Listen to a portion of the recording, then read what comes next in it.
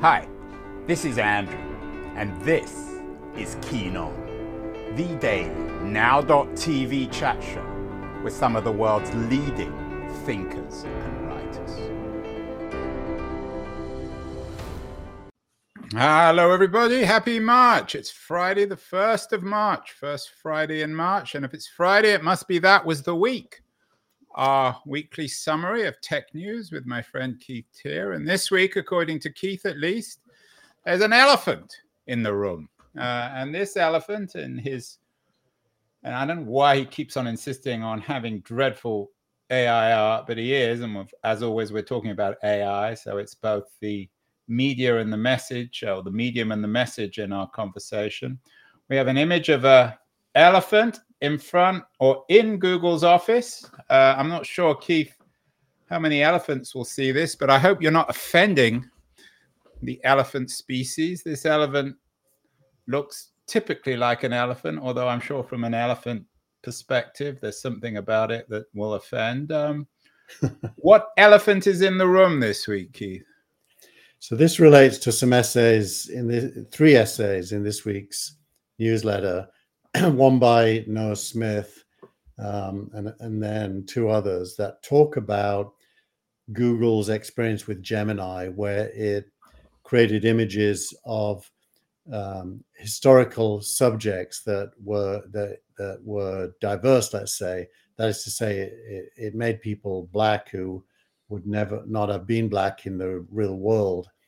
And it was such an extreme. What do you mean it made people black that weren't black in the real world? You mean like the founding fathers, for example, or making Nazi soldiers black? But that was one. The other was the Google founders. It was asked who the Google founders were. Yeah, but I think they're spiritually Asian, the Google founders. I shouldn't say that. I'll get thrown off the air.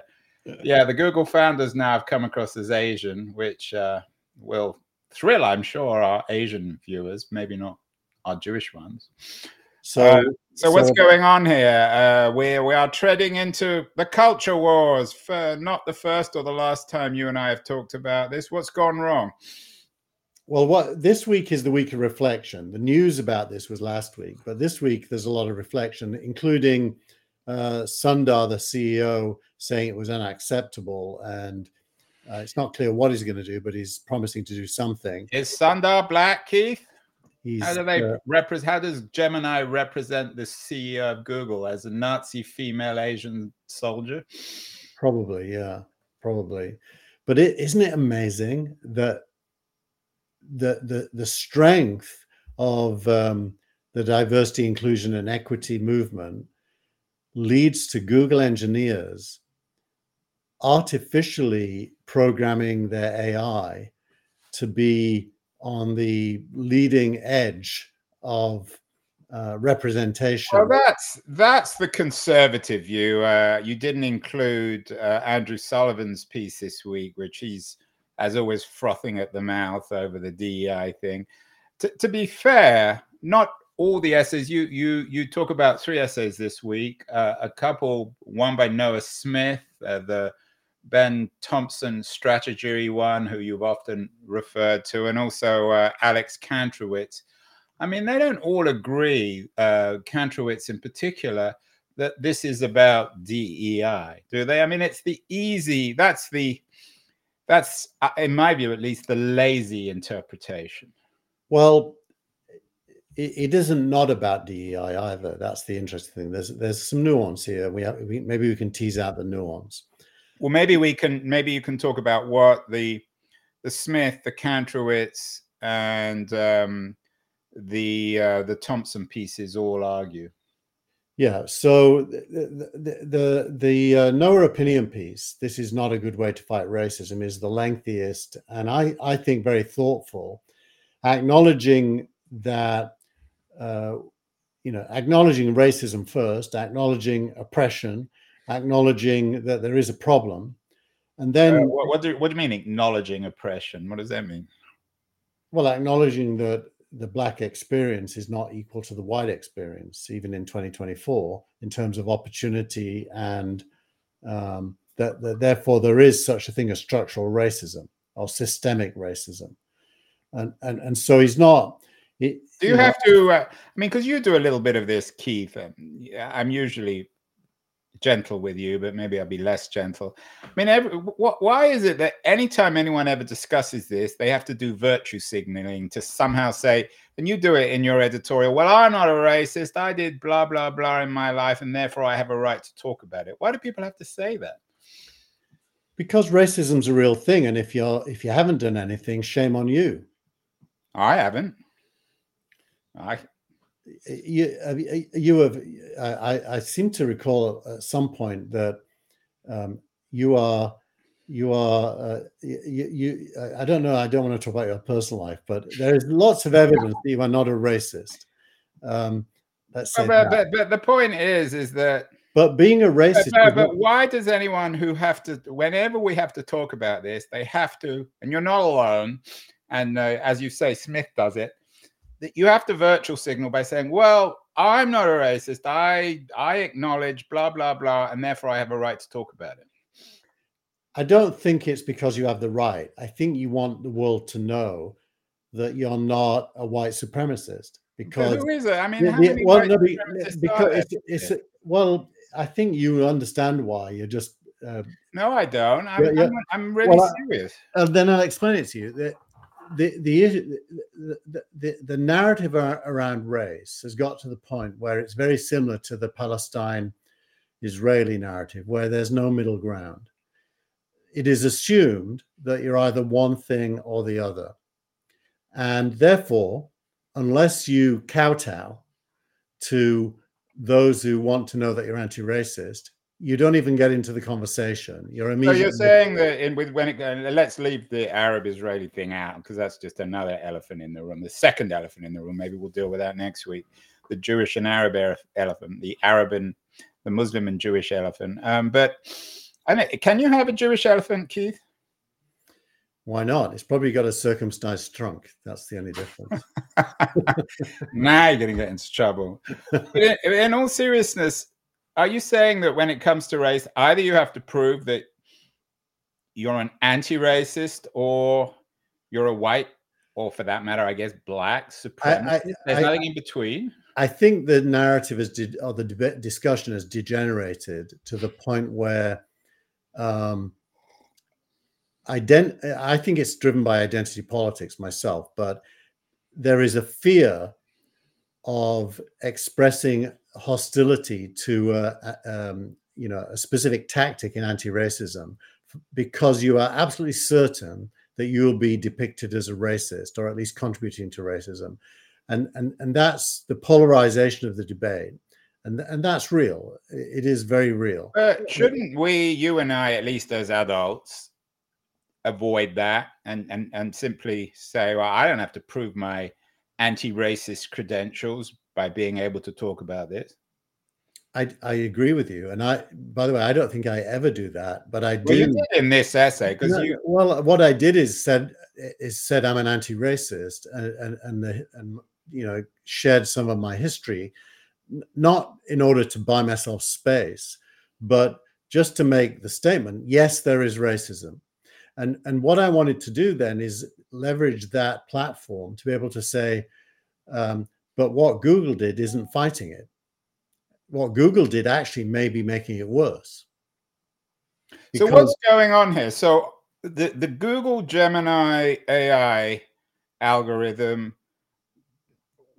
put its big elephant foot in what way? What did it do wrong? And why is it creating another round of these culture wars? Well, we can have opinions about that. My opinion is that it amplified a view that the right way to fight racism is at the level of appearance. That is to say that you and this can take the form of hiring someone for a job that is black but not as good as a white candidate you passed over. Racism is about appearance. It's skin color. So I guess that's but actually I think there's a deeper issue there, which is the problem racists, or is the problem racism? And racist and racism to me are not the same thing. A racist is an individual, and it's someone making decisions from a perspective of racism. A racist is an individual, and there's a strong imperative to challenge individuals. But actually, whether it's a producer casting for a movie, or a theater director casting for a play, or editing a book to remove various references, that level of dealing with race, of the expression of racism, does absolutely nothing to get rid of racism, because racism is not to do with the consequences. The consequences are how individuals speak, think, and act. But the cause is much deeper than that. And what happens is, let's say Google would have gotten away with this. Gotten away with what? With making Nazis black for diversity reasons, for example. Let's say Google, no one had noticed, or everyone was okay with it. It wouldn't change the life expectancy of a black kid in East Palo Alto in an elementary school where he doesn't have money for school meals and his teachers suck. The causes of racism are much deeper than the appearances. Okay, well, let's talk specifically about this Google thing. There was an interesting piece that Sullivan connected with about suggesting that Google has changed. Initially, the search engine was designed to be objective, whatever that means. And now this Gemini has been designed to correct social injustice. Is that what Smith and Thompson and Kantrowitz are saying? That's part of what they all say. They all have their different angles, but that is part of what each one of them says that. One of them suggests that Google culture has been taken over, which I think is unfair, because all culture has been taken over by this point of view. Google's just an example of normal life. It's not especially different to any other culture. Culture has become, if you like, a censor of the truth by insisting that the version of the truth that's told is a particular version. So there's elephants in all our rooms, Keith, not just Google. Yeah, it's a stage of society where ideology and narrative are the level of abstraction at which things are sought to be corrected, rather than in society itself. So what Google's doing then, according to a lot of critics, is using this Gemini AI feature to always represent people of different skin colors, which explains why you get black female or Asian female, black male Nazi soldiers. There's no historical context. The algorithm doesn't understand that you shouldn't do that with members of the SS. Well, they programmed an override which took the form of, no matter what you prompt, if it's asking for visuals of people, it added onto the end, hidden from view, and please make this diverse. So whether you're asking for Nazis or Google founders or the founding fathers, it added invisible to you, and please make the answer diverse. And was it serious? Yeah. So this wasn't a comic feature. No, it was a safety. They call it safety. The word safety now means, something other than safety. What's the opposite of safety, Keith? Danger. Yeah. So this is dangerous stuff. I mean, they got themselves in huge trouble. The markets responded negatively. They lost billions of dollars in value so who's to blame here? I don't, of course, there are individuals who did that programming and some product manager who told them to do it. So there will be an answer to that. I don't know the actual answer, but I would say that those individuals are just playing out what is now normal in every university campus, in every publishing house, apart from contrarians, that Like you and I. Yeah. So I think it's symptomatic of something not to do with Google, which is So why. that's one interpretation, which Smith, I think, as you say, you got 3 essays, one by Noah Smith, one by Ben Thompson, and one by Alex Kantrowitz. Ben Thompson, by the way, calls for Satya to be fired. Right, which I was probably not the first or the last. I think Smith takes the cultural view. Thompson makes it clear that he's not really a strong political writer, but there is some politics here. Whereas Kantrowitz takes a counter view and sees it as a product of Google corporate culture. What does Kantrowitz? And I have to admit, I'm much more sympathetic to the Kantrowitz reading, that it's just a fucked up company. It grew too fast. It's bureaucratic, bad leadership, and it's really doesn't fit into this sort of the Andrew Sullivan argument that the world is going to hell because of DEI. I think both things can be true, but I also agree with Ken. Well, I made the subtitle of this week's newsletter, Big Tech and the Fear of Controversy. And I think if you wanted to characterize Google's culture, it's a fear of screwing up more than the bravery to test new things. And I think it expresses that. It's like, let's not get into trouble here. Because if you remember, both Microsoft and Google have had prior experiences with AI, of the AI becoming racist.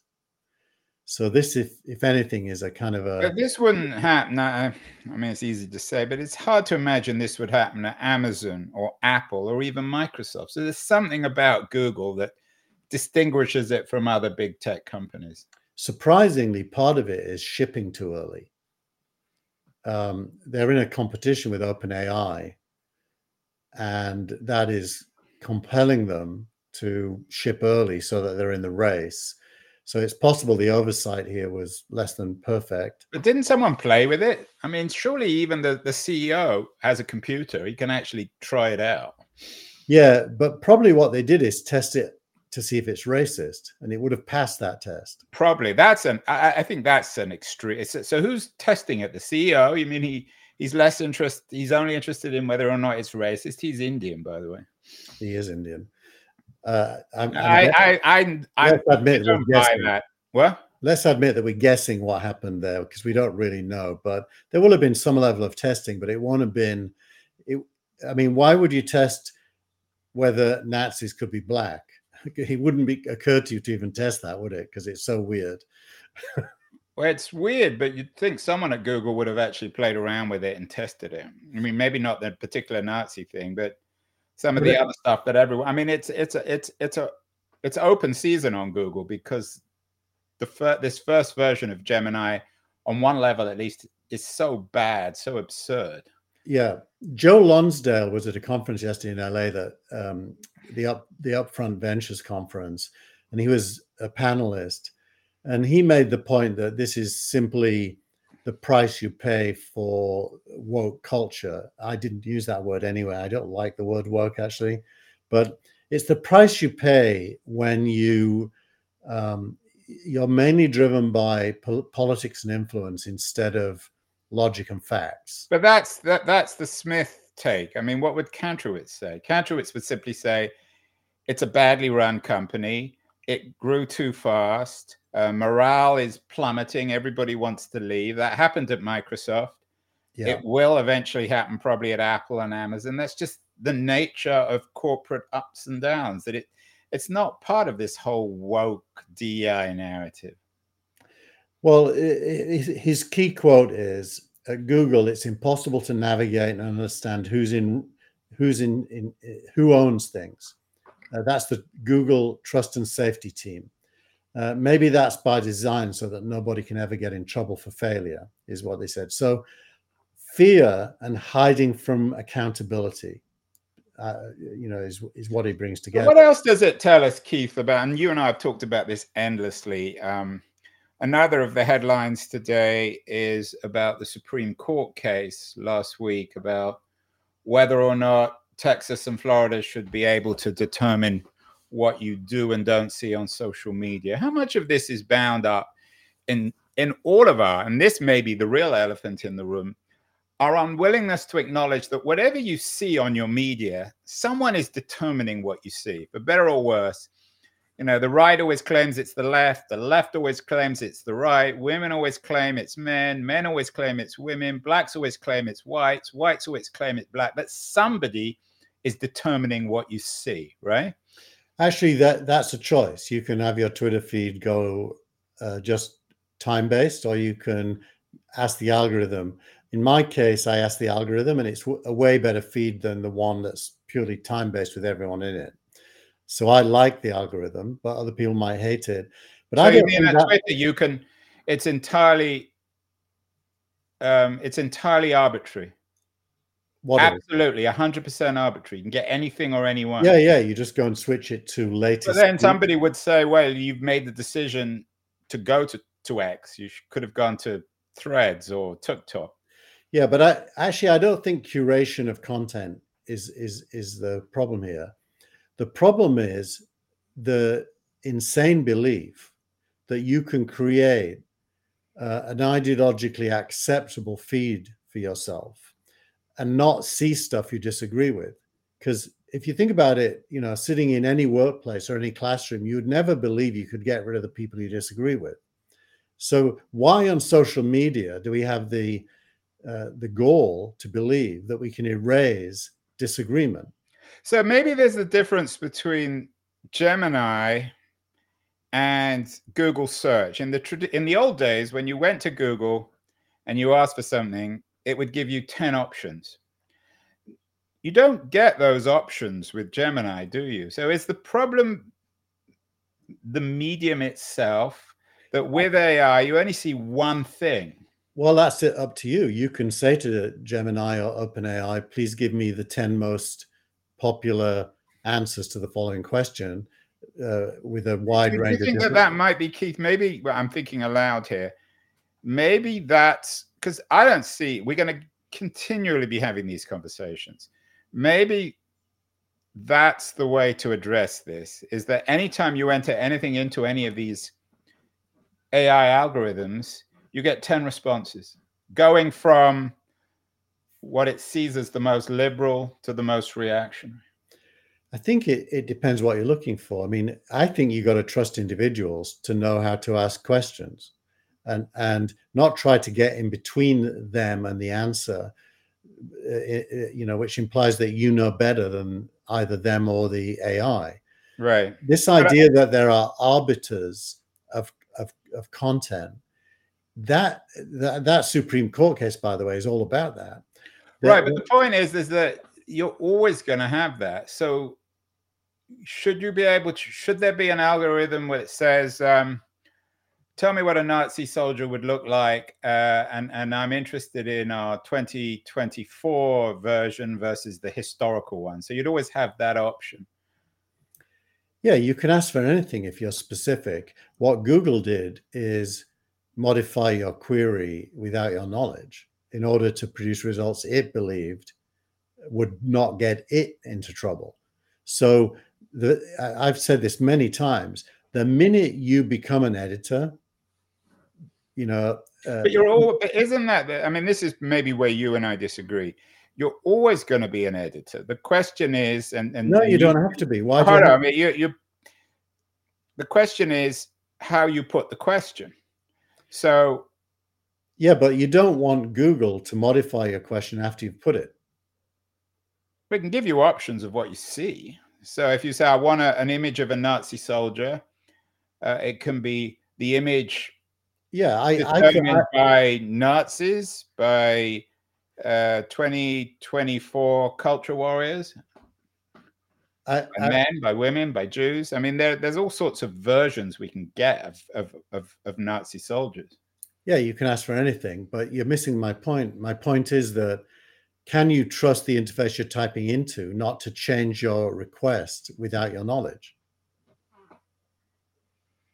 Well, you should be able to, shouldn't you? You should be able to. That's the very point. And Google broke that trust.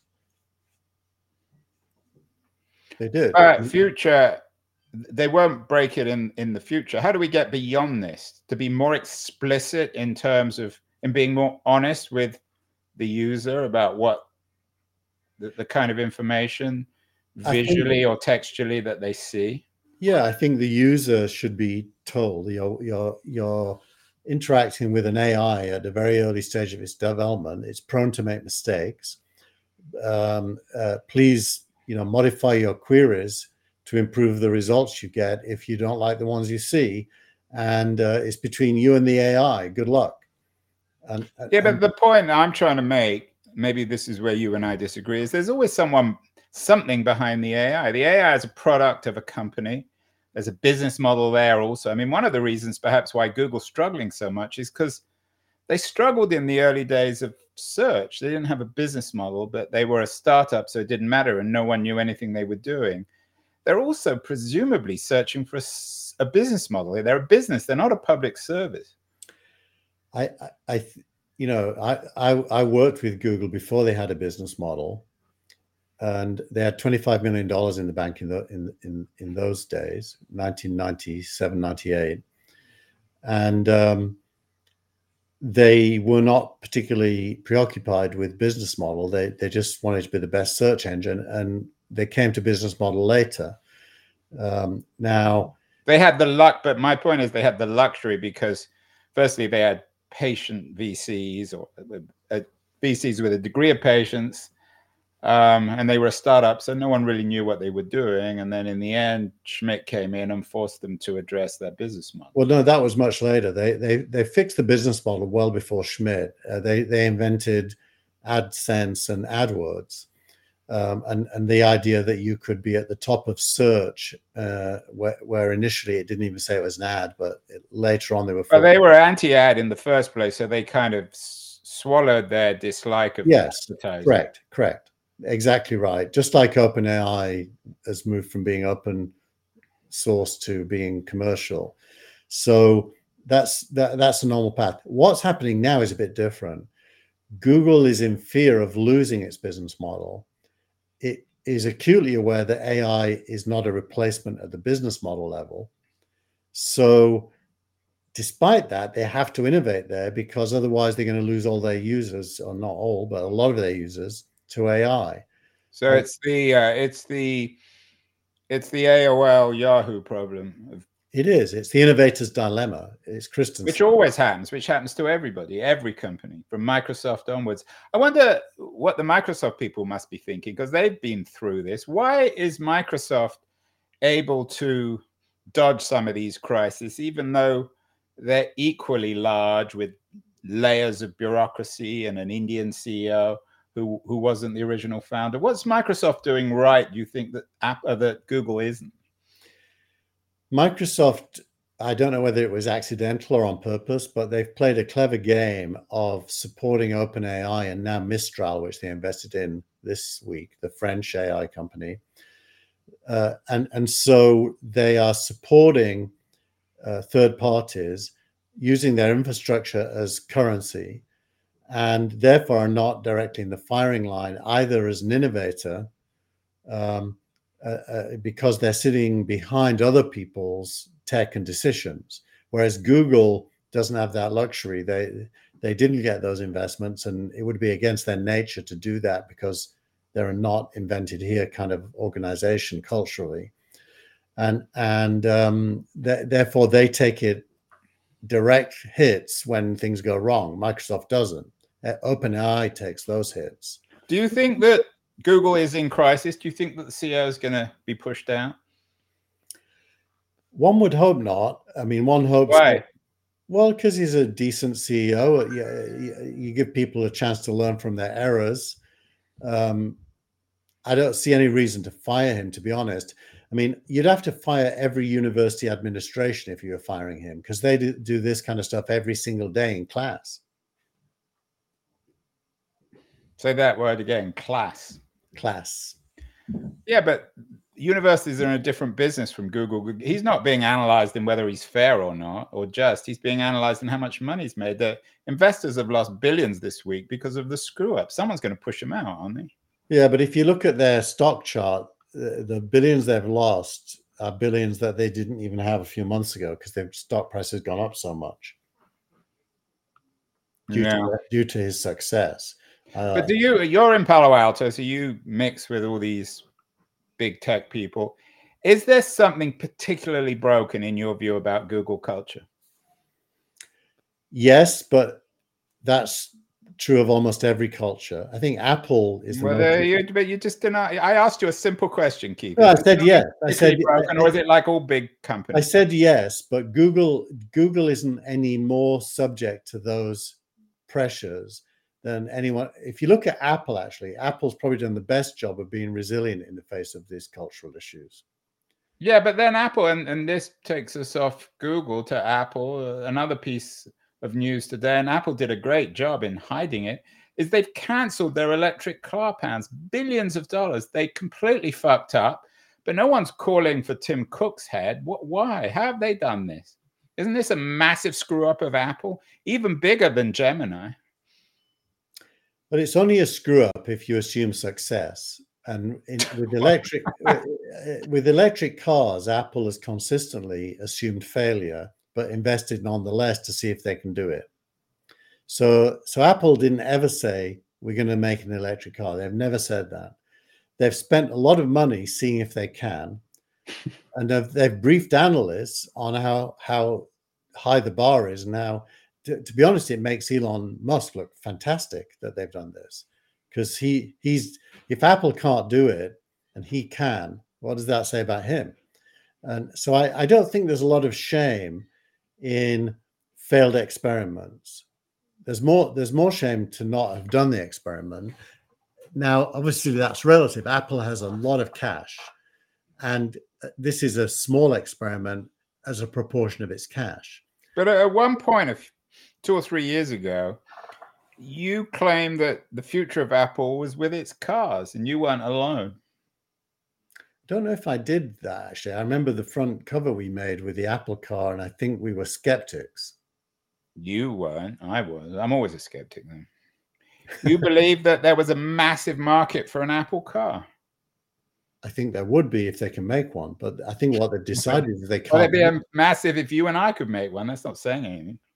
Less massive than Apple. I don't think our brand carries the same kudos. Or what's the right word? Do you think they could have dumped the car without the relative success of their new Vision Pro? That one experiment is still alive, so they could quietly dump the car?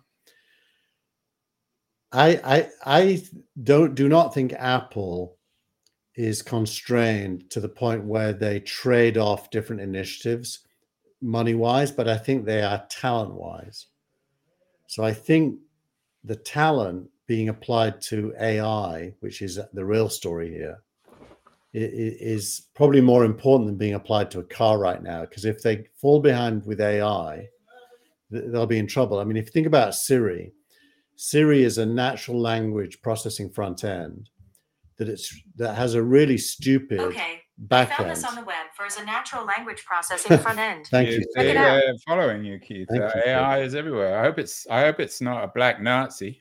But you notice what Siri just said. She said, I found this on the web.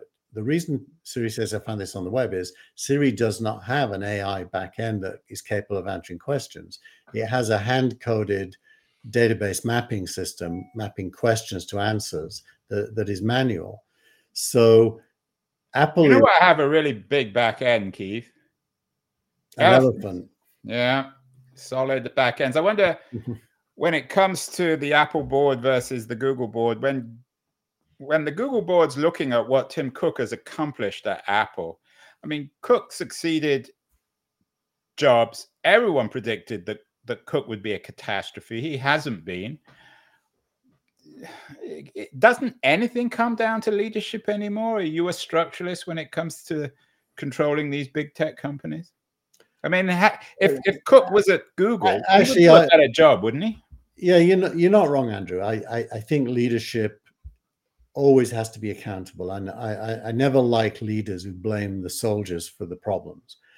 And I do think the leadership of Google has to be accountable for what it did. And I'm not trying to get away from that, but I am also saying what they did is entirely consistent with the way society is going. They were in line. It just was an extreme form with ridiculous outcomes of something that's now considered normal and good. Yeah, So, I have to admit, and we'll leave this here and to be very clear, I strongly disagree. I think Google is an outlier, and this idea that somehow Google reflects society to me is absurd. But and I obviously know something about Google, but who knows? This will be a subject we come back to. What about startup of the week? A more cheerful subject. Keith? Robots. They're the future, I've heard. Not elephants. So this company, Figure, is the company that one of the car companies partnered with a few weeks ago, and we mentioned it on the show, where they're going to do these humanoid-style robots to do some work on the production line. And so they announced this week that they've raised more than $500 million from Microsoft. 175 million. Microsoft, OpenAI, Amazon, Nvidia, Intel, all the big players. And you see Google, that, not Google, because they Google missed out. Well, they missed out by design because they're a let's build it ourselves kind of company. And Microsoft used to be that, but now have realized that their platform is more valuable than owning, the front end, if you will. So, I think this is a sign of the times, this investment, and we're going to see more of it. But it also says that humanoid robots are closer to reality. What is a humanoid robot? You mean a robot that looks like a human? Yeah, it's got 2 legs, 2 arms, what look like eyes, and is capable of doing tasks that usually require human dexterity. So we're heading for a Blade Runner-like future where we won't be able to distinguish between robots and humans? To me, it looks like what's this Star Wars robot that walks and talks? Luke Skywalker. No, that's the human. The robot, it's not R2-D2, it's C-3PO or one of those. I forget which one it is. Somebody will tell me. So you think that Figure is for real? Usually your startup of the week is usually it's not a startup and it doesn't seem particularly promising, but this one's for real.